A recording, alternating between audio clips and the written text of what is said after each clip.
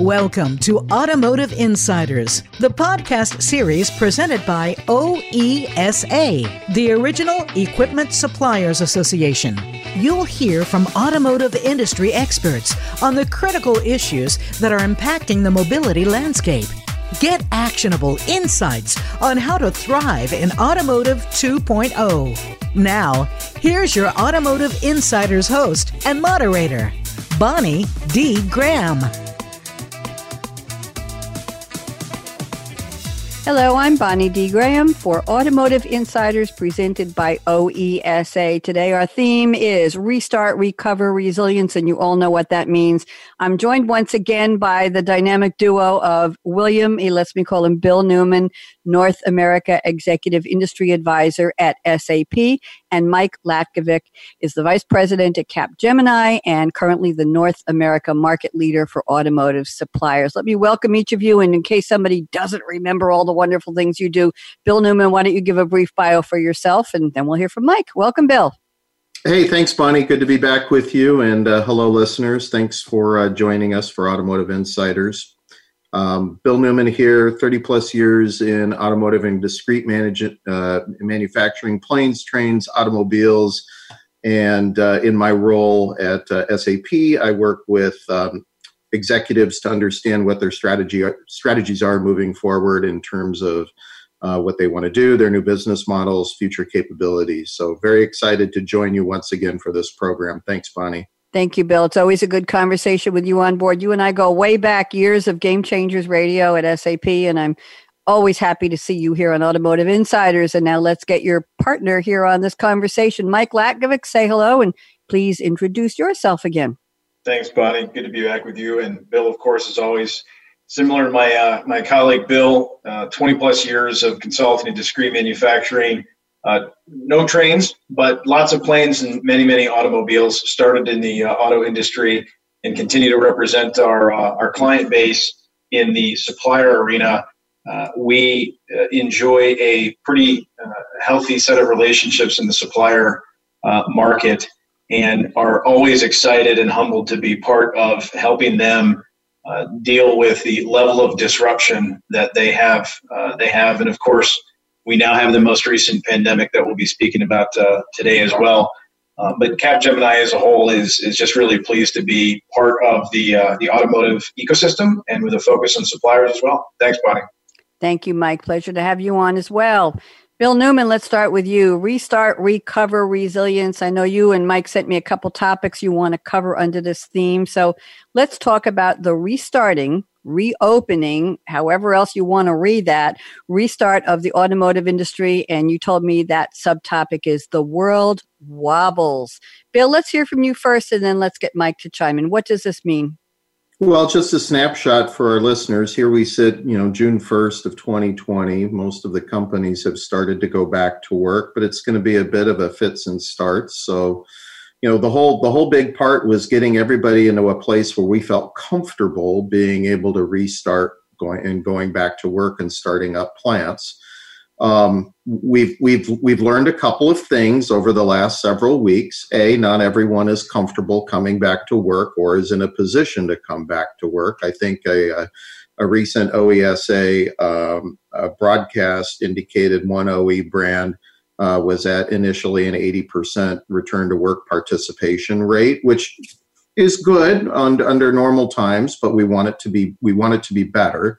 That's not, I necessarily believe, sustainable. But I also believe that as we start to see things with some of the parts makers coming back online, China's had to close some plants and restart them. We're going to have some typical furlough and shutdowns on a case-by-case basis. A couple of OEs have had to do that already. And I think that probably a mid-June, early July is probably what we're hoping to kind of get to that place of steady state. Not where we're back to production levels in February times pre-pandemic, but something that feels and behaves a little bit more reliably and a little bit more predictably. So and in the meantime, we're going to have what I call the wobble. You're going to have these fits and starts.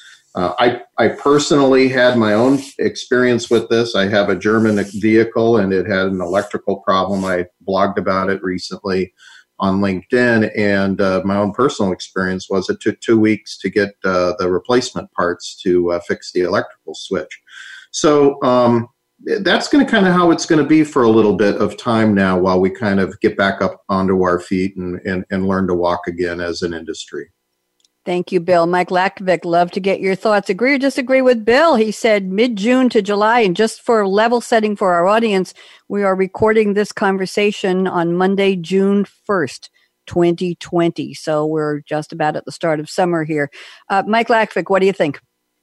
Well, I love the term wobble. And Bill, I don't know if you're going to pull a trademark on that, but I love the term wobble because things are progressing.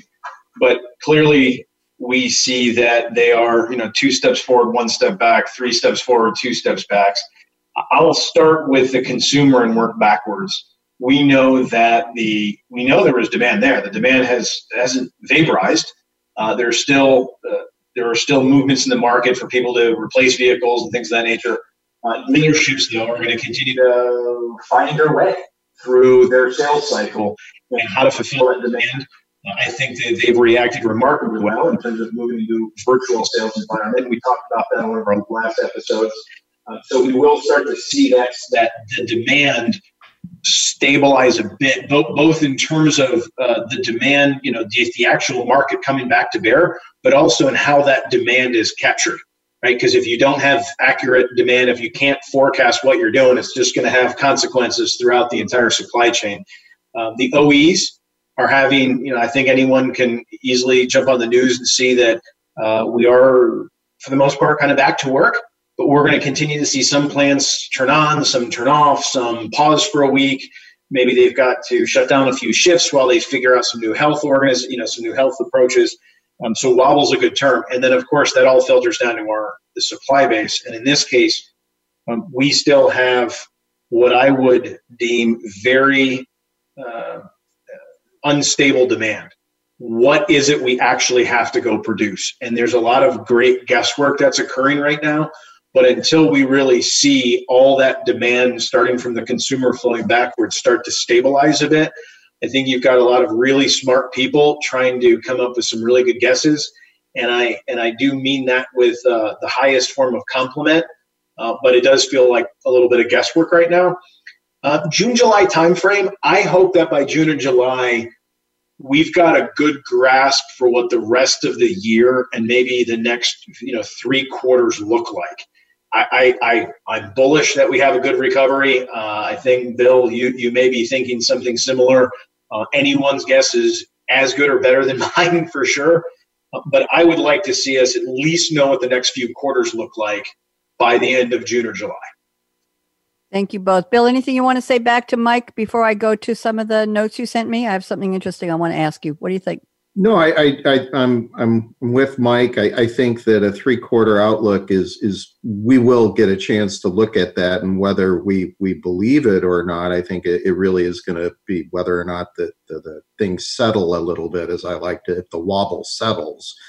I will say, based on some of the McKinsey recovery scenarios, we're definitely looking at more of a modified U-shaped recovery than a hard V. And that's simply because we weren't able to restart as quickly as we had hoped for.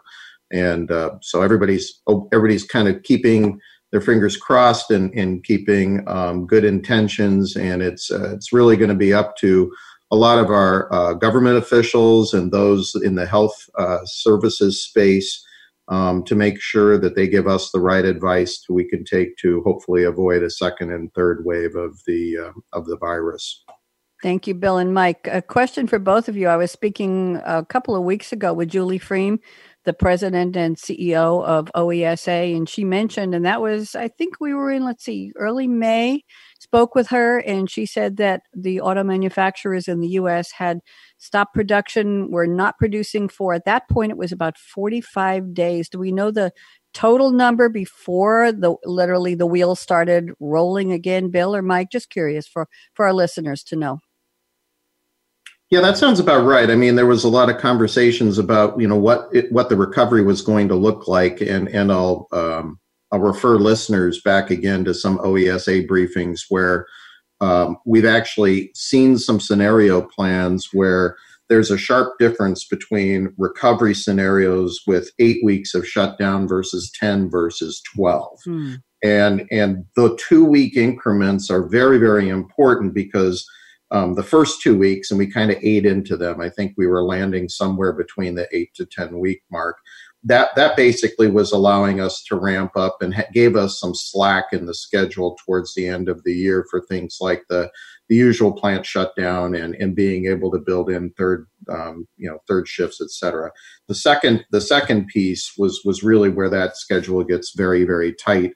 And beyond that, the time is non-recoverable. You don't have enough capacity to make up for the 2 to 3 months that the industry was offline. So that's really going to be a question as over the next month. Are we able to get back to that steady state? Are we going to be able to get some settling of this wobble that's going on? And if so, are we going to have enough tools at our disposal to be able to build parts to recover some of those 2 to 3 months in terms of volume?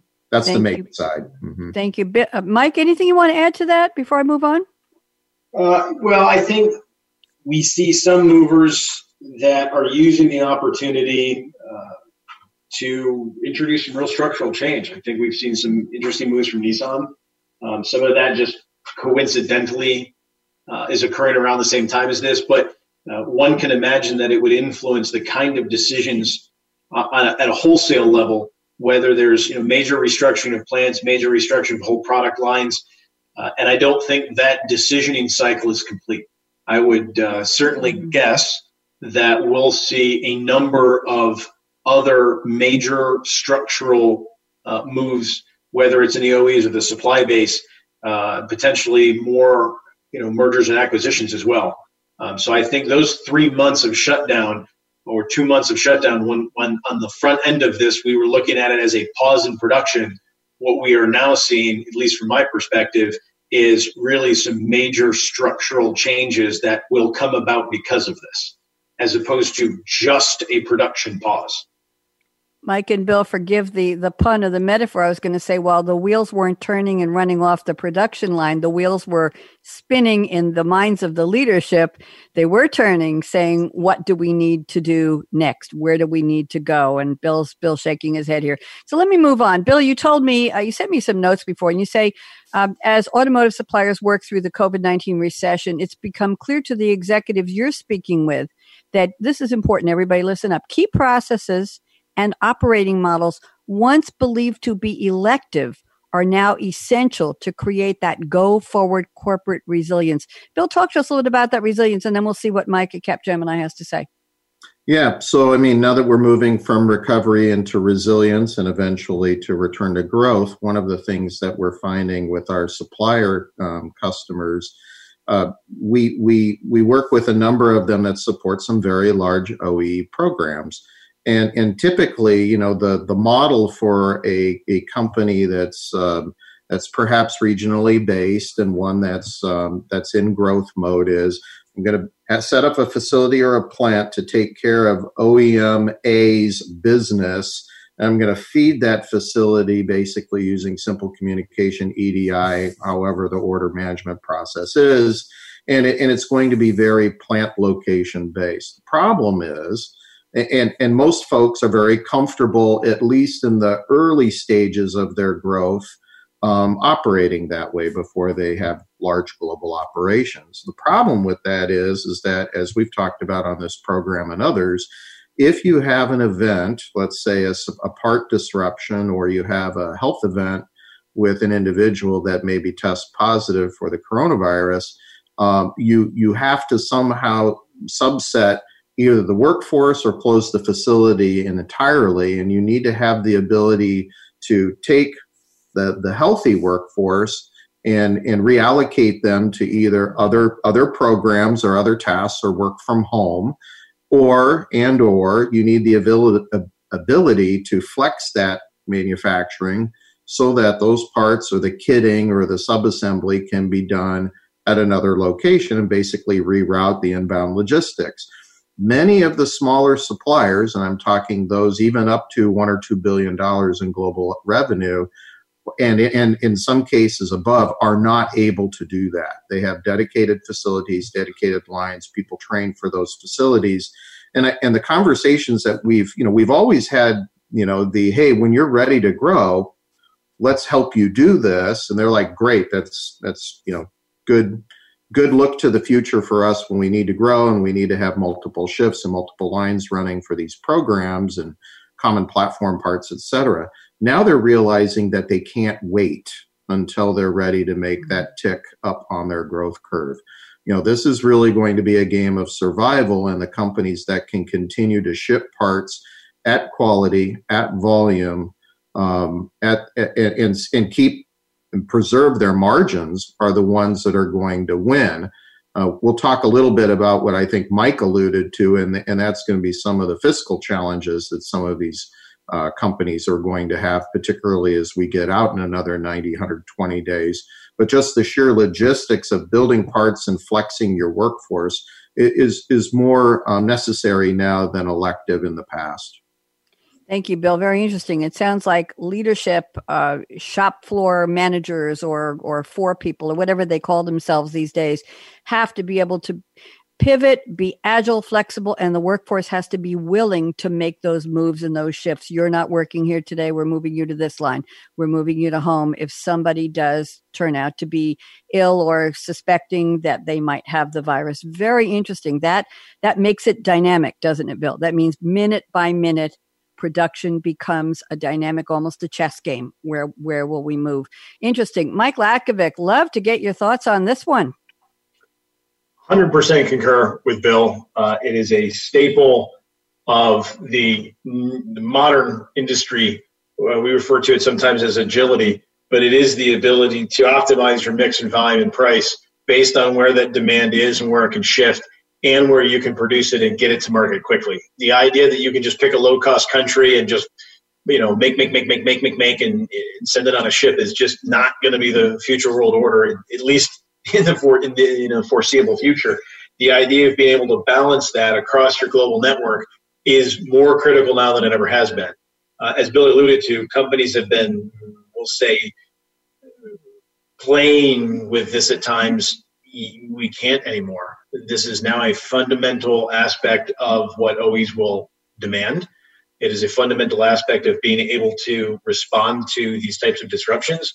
And it also touches on the notion of what is a supplier's competitive differentiation. It is not necessarily a plant-based or a manufacturing plant-based growth strategy. It now is about what is your innovation? How are you going to deal with disruptions? How can you service my needs and my customers when these things occur? How agile are you and at what price?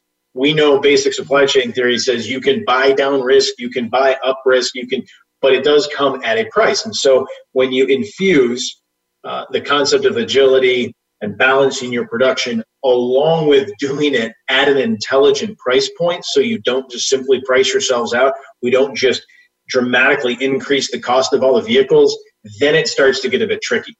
And there are certainly some companies that have gotten ahead of this, and there are some great examples. We won't use names here, but there are really some great examples of companies that have gone through the journey of having independent P&L-based plants that kind of did their own thing to truly, I'm going to refer to it as an integrated manufacturing network. And that has allowed them and continues to allow them to dial up or dial down where they need to much faster and at a more intelligent price point than others. Thank you, Mike. Interesting. You brought me to the next topic I want to discuss with both of you. Supply chain disruption. It could be a weather-related event. It could be a tsunami in Asia, right? It could be a trade war. We certainly know there's a lot of that going around in the world, or what we're dealing with right now and trying to see our way out of a global health crisis.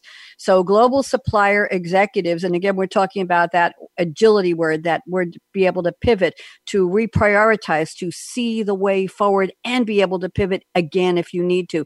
Global supplier executives need to have multi-regional aspects make, buy, and sell their OE and aftermarket parts. Bill, you want to tackle this one? Sounds very, very important. Well, it gets back to the wobble. I mean, we were all trying to become supply chain experts, with the trade wars, and actually had some really good news in the first part of the year with some preliminary agreements being in place, particularly with USMCA and the which still is going into effect, by the way, in another, I believe, 30 days, as well as the China-U.S. trade discussions, and now folks are having to kind of revisit those plans. Where you have to basically look at, where am I getting my parts, where am I building, and where am I selling? And there's going to be some reevaluation of these, of where particularly in market the parts are coming from. I mean, we even just the other week, we ended up getting a bit of a shockwave when the Ministry Director of Health in Mexico required a number of new documents that were very unclear in a very short period of time, and nearly suggested that the plants that were already open would have to potentially close and then reopen again. Fortunately, we were able to kind of, work our way through that and get everybody, again, comfortable with the restart dates and, move into this recovery stage that we're at. But, I've already spoken with, one OE team that operates, both in the United States and Mexico. That little incident was not missed. It was noted. And, when you have to make a decision in terms of where to invest your capacity, do you put it in China versus Vietnam? Do you put it in the United States or Canada or Mexico? And these are the type of things, as we work through this crisis and we return or go to the next normal, those are the things that people are going to remember, and it's going to affect their decision making, whether you're a big OE brand assembling vehicles or you're a small TRX supplier. Everybody's watching right now how everybody, how things operate, how we treat each other, how flexible we can be while we try to all return back to work. To quote one of our customer, it's times like these you find out who your friends are. And I think that's really important for everybody, listening to keep in mind. It's not just kindness, but there's a certain level of understanding. And yes, while we're running a business, we have to play the short game, but keep the long game in mind, because, we'll all be working together in the future, or we may choose not to.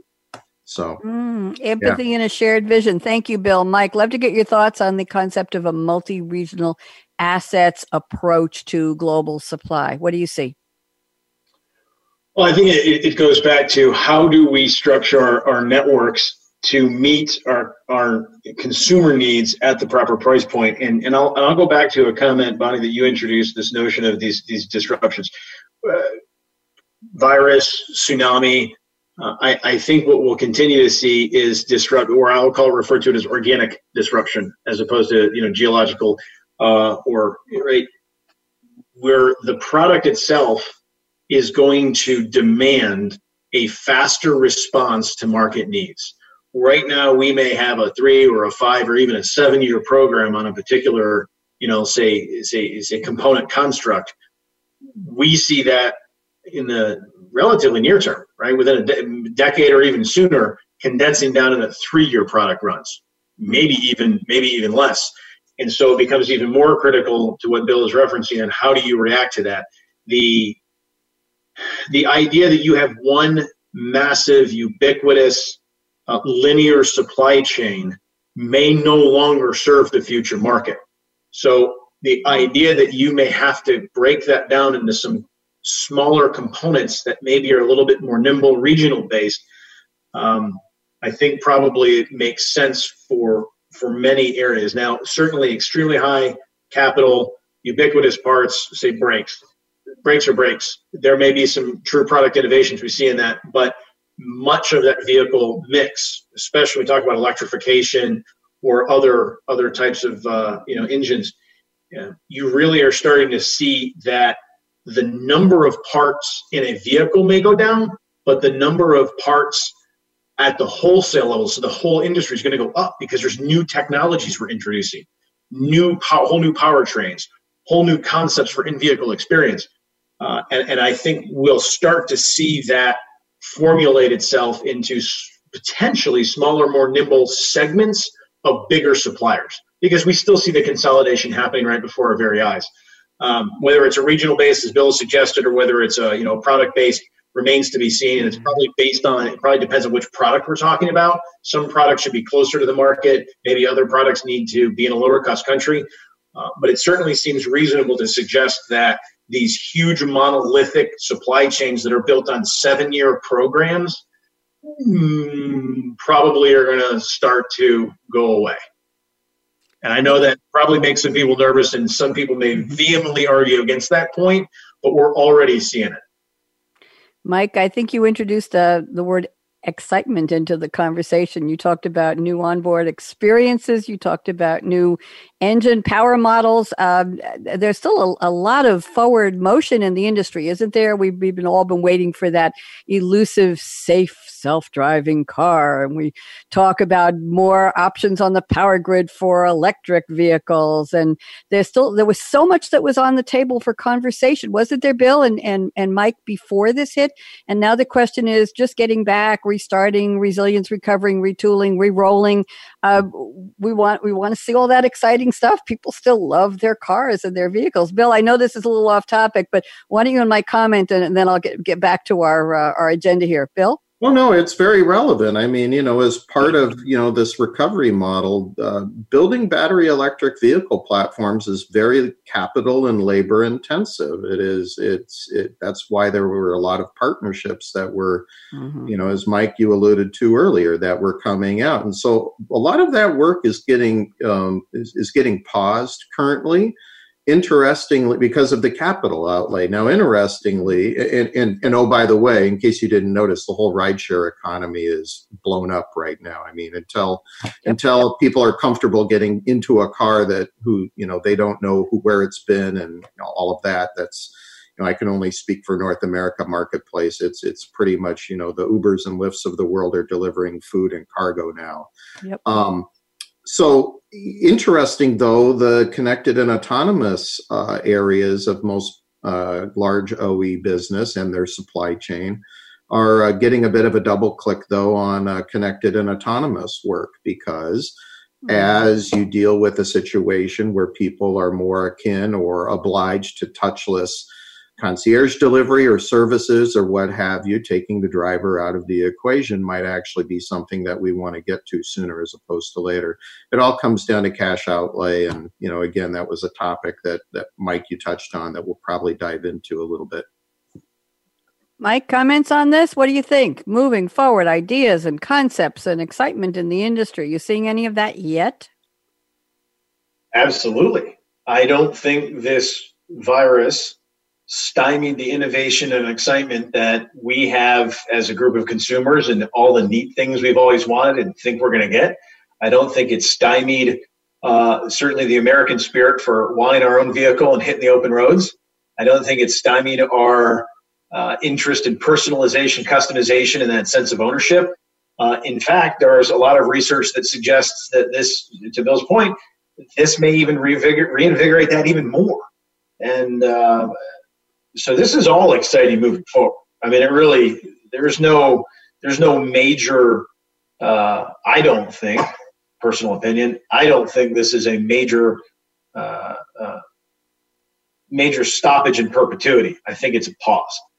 Yeah, just to echo on that one more, and to give the listeners a little bit of some material they can dive into. The Experience Per Mile Consortium that was led by Harman recently published their EPM 2030 outlook. And to Mike, your point, long-term trends are even more double down. And this is the type of drive transportation experience consumers are looking, and that the industry will deliver. Again, I think just the near-term pause button on a few of those investments is just simply prudent as we return to a certain growth pattern over the next, whatever that is, 6 to 12 months, hopefully. Yeah, and Bill, to that point, I mean, we were on a growth trajectory that I think will pick back up. But bear in mind that while this is all occurring, we are still on the forefront of introducing new manufacturing capabilities that we've been talking about for a long time, and you're starting to really see some traction with 3D printing or additive manufacturing, different supply chain concepts. These are all still in front of us. And so when we think about compressing those product life cycles or new product introduction or higher forms of customization or maybe even major aftermarket constructs where you can sell a base vehicle but then go to the dealership to get all these new constructs, we're still on the front edge of that. And so the future is still very, very bright. The unknown is how fast can the consumer market get back to spending? Absolutely. Big question mark. Let's go to the business model part of this conversation. Bill, I know ERP is one of your favorite topics, and you say compounding the complexity. He's wincing. Are the remnants of plant-based ERP. And Bill says they simply cannot meet these needs or the need to adapt to new business models or acquisitions coming out of the COVID-19 crisis. We talked a little bit about this earlier. What do you think? What kind of ERP do they need? Well, I mean, we believe at SAP that a enterprise-based approach is best. We believe that it offers the flexibility and agility that suppliers need to respond quickly to the changing marketplace. It's tough for us to watch our colleagues who are in a situation where they aren't taking advantage of current technologies, work through the massive spreadsheet consolidations at the end of every month, quarter, year, have how to pull together their sales forecasts. It's tough to watch. Obviously, that takes an investment, but we do believe that as we are able to take advantage of cloud-based technologies and other best practices in the industry, that those capabilities are much more in reach with large and mid-tier suppliers than they were 10, 5, even 2 years ago.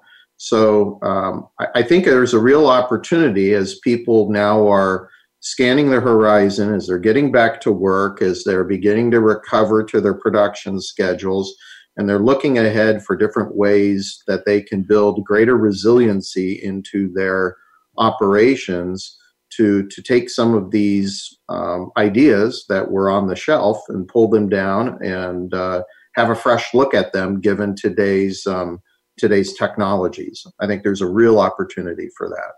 Thank you. Mike, join us. Thoughts, please. ERP. Well, a little bit of a consulting point of view. I think it depends on how you define the word enterprise. And that is going to be situational, either by a company or even a department within a company. But within the construct of a logical enterprise, we certainly agree with SAP that we call it enterprise resource planning for a reason. And there are typically, most predominantly, very strong financial business case to a level of cohesive operations analysis, common supply chain, common accounts payable, AR, indirect, sometimes direct procurement. Certainly, there's a strong business case for ERP. That's why it's such a large. And ubiquitous part of the global manufacturing construct. Having said that, there are some companies that do very well as a portfolio company, where you may have different business units or businesses within that portfolio that operate in very different market segments with different product sets. And at times there can be a justification for multiple versions of this, if you will.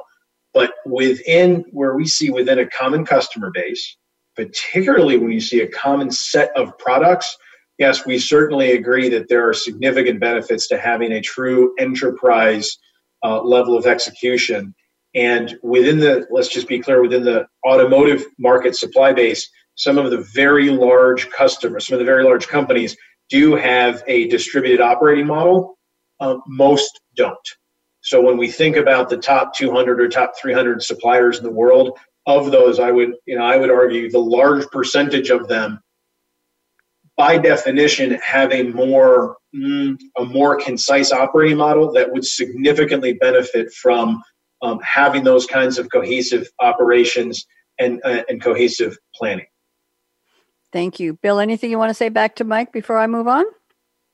No, I think we've driven this. Other than analytics plays a huge role in this, and outbound looking at sentiment. So whether it's your employees, are they comfortable coming back to work, or your suppliers comfortable shipping parts to you? Those are all new components as we look at what we do next to run our businesses, and it all needs to be wound into the discussion. So Bill and Mike, I have a couple of sentences here that are going to pop a lot of buzzwords and cool stuff in all together. Let's wrap it up with a bow, and then we still have to cover the cash is king topic, Bill. So I didn't forget that at the end. I think everybody wants to hear that. So listen up, everybody. Global automotive suppliers need to, and here's where I'm going to put a lot of words in. They need to build resilience, and they need to build fitness into the design, source, make, sell, and delivery process for vehicle parts. And not only is this a task, they have to ensure company-wide visibility. Everybody has to look at each other, no silos, real-time accuracy, no more spreadsheets at the end of the quarter or the end of the year, Bill said, and flexibility that they did not need before. Bill, this sounds like a Herculean task for forward-looking, strong, motivated, dedicated leadership. Is that what we're talking about here?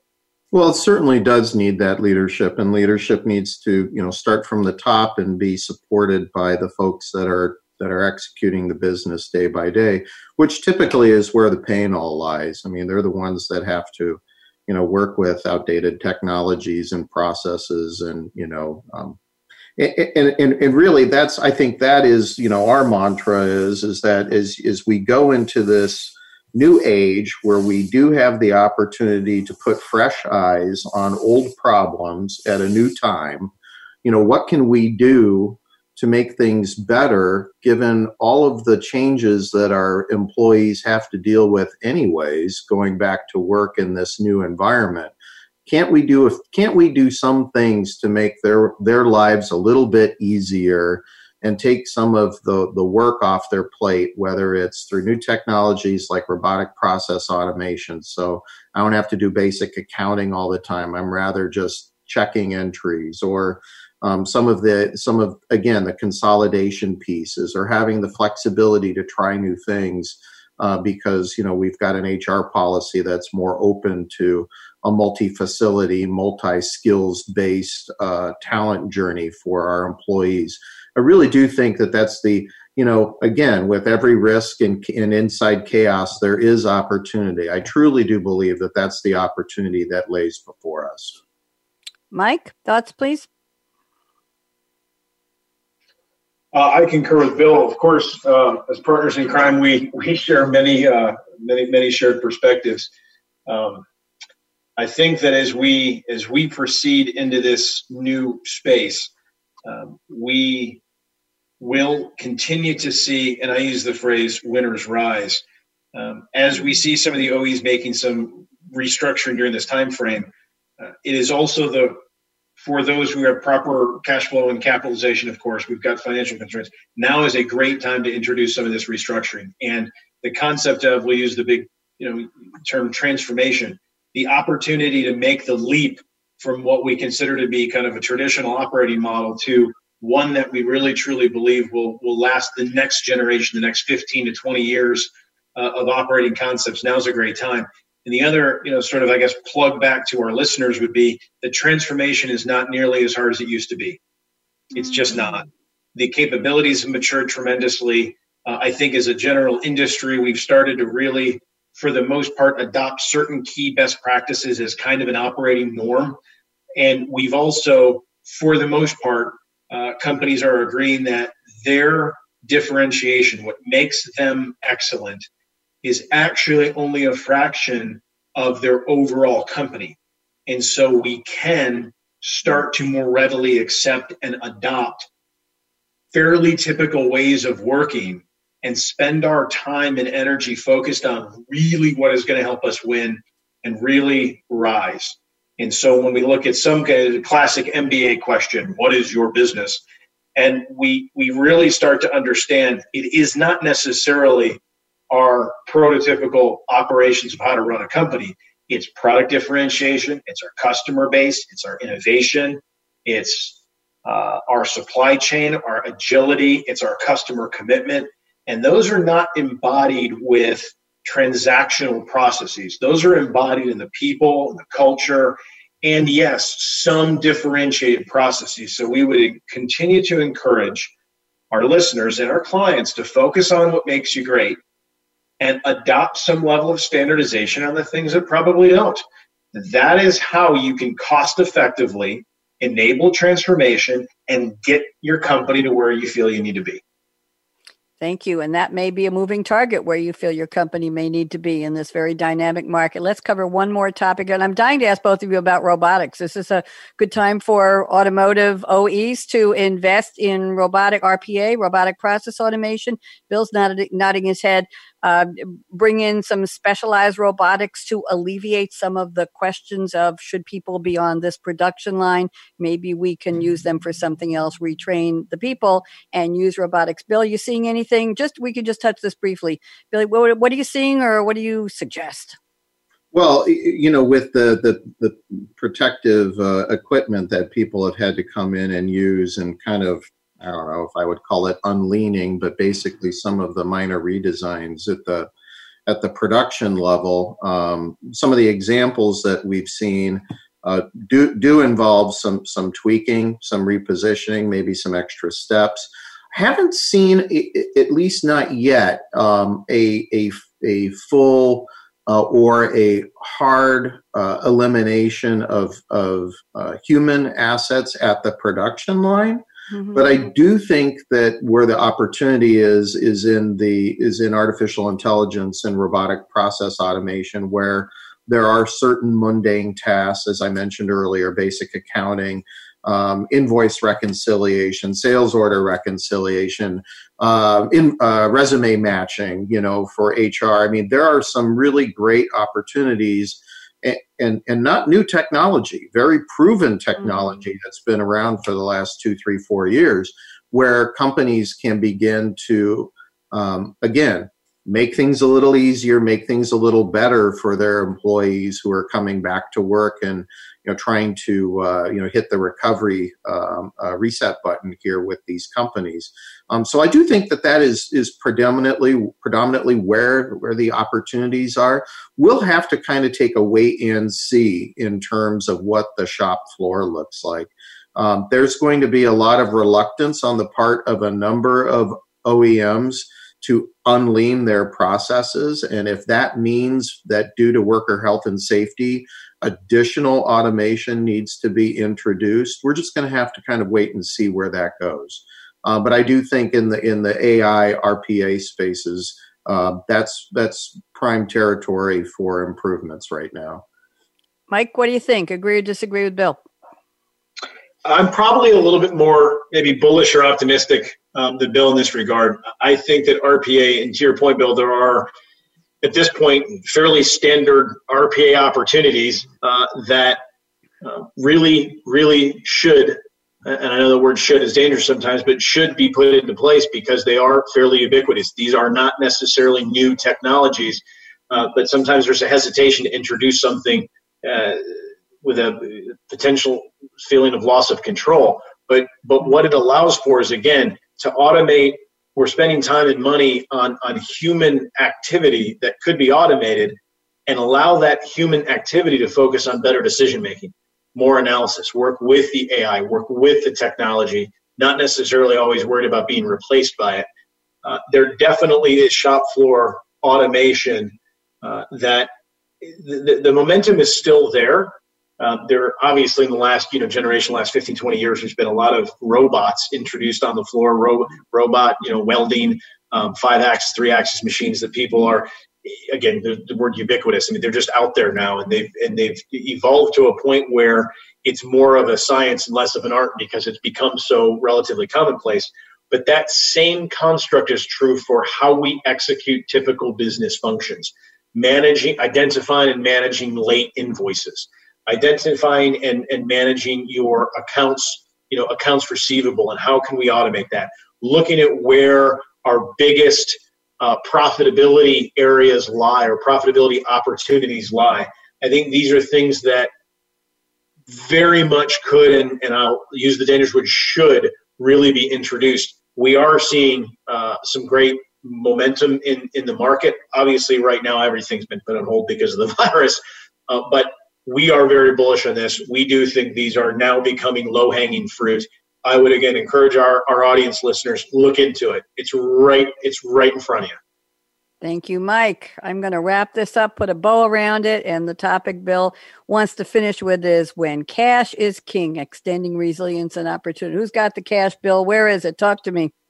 Well, I think that there are a number of brands that were able to tap their credit lines pretty early and pretty successfully, and in fact, there were a couple of transactions between suppliers that got a little sticky there because they had to tap their credit lines, and who wants to buy a company and another billion, $500 million worth of credit that you have to accommodate for as a part of the transaction.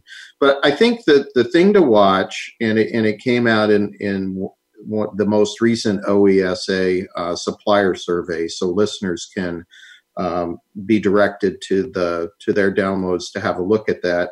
There's going to be a couple of moments at the end of June, end of July, where some of the programs, like the PPP programs, are going to begin to expire, or at least the funds will have run their course.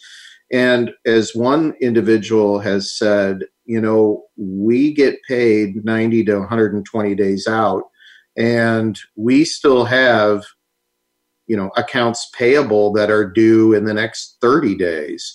So there's really going to be a gap window while people are getting this big machine that's called the automotive industry, and getting their accounts and getting everything up and running to this big money flywheel working again.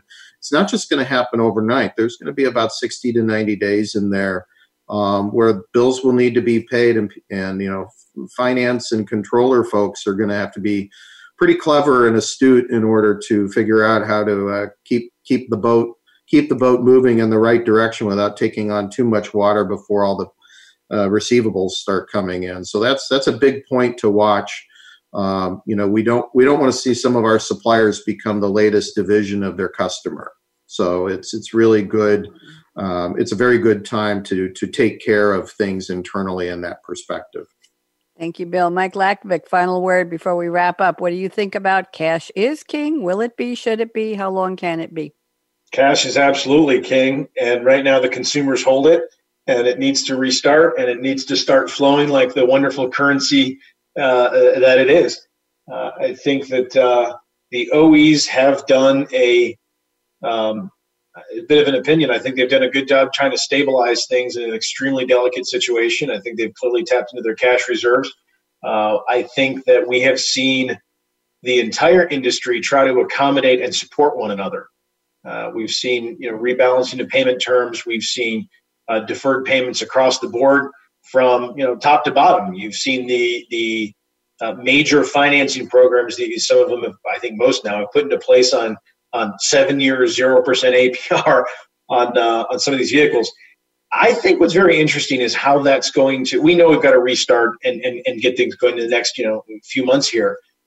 I'm very interested to see how that persists over the next 12 to 18 months, particularly when you look at the overall production forecast is kind of down, and you're seeing these extremely extended payment terms. How fast can this cash situation really recover? How long is this going to be with us?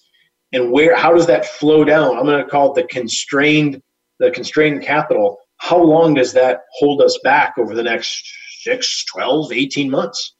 Because ultimately, if cash isn't coming in, you're going to constrain how much you spend and where you put your capital. Thank you, Mike. Thank you, Bill.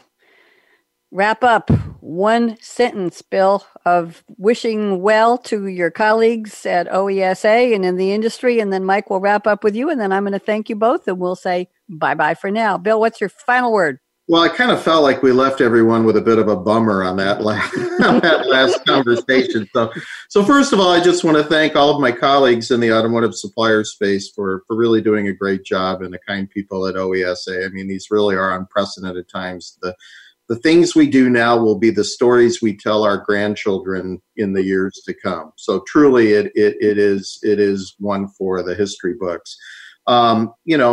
It's not a time to take risk, but it is a time to look very plainly at how you want your business to look like as we start to emerge from this. And I know this because our customers use these words with me. So I'm going to wish everybody well today.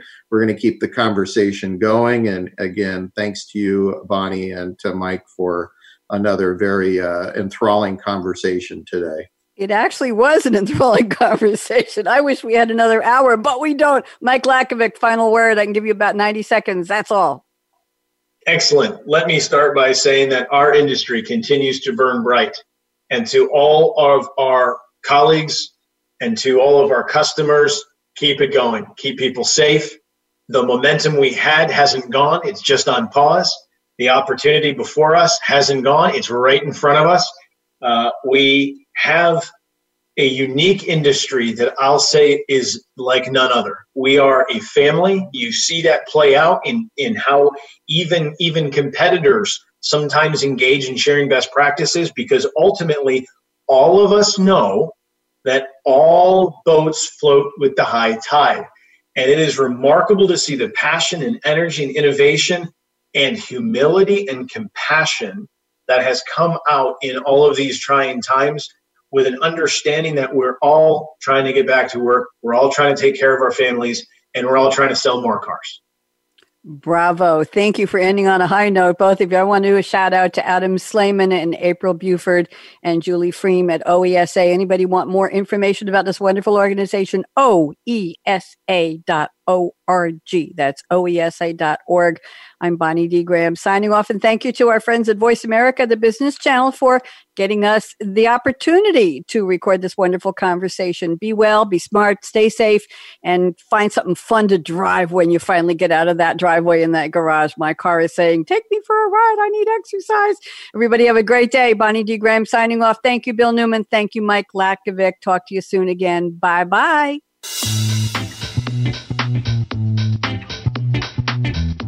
Thanks again for tuning in to Automotive Insiders, presented by OESA. Listen at your convenience to industry thought leaders as they discuss the ever-evolving industry and how companies can thrive in the new mobility landscape.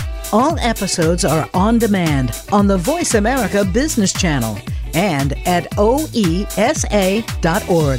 Automotive Insider is presented by the Original Equipment Suppliers Association.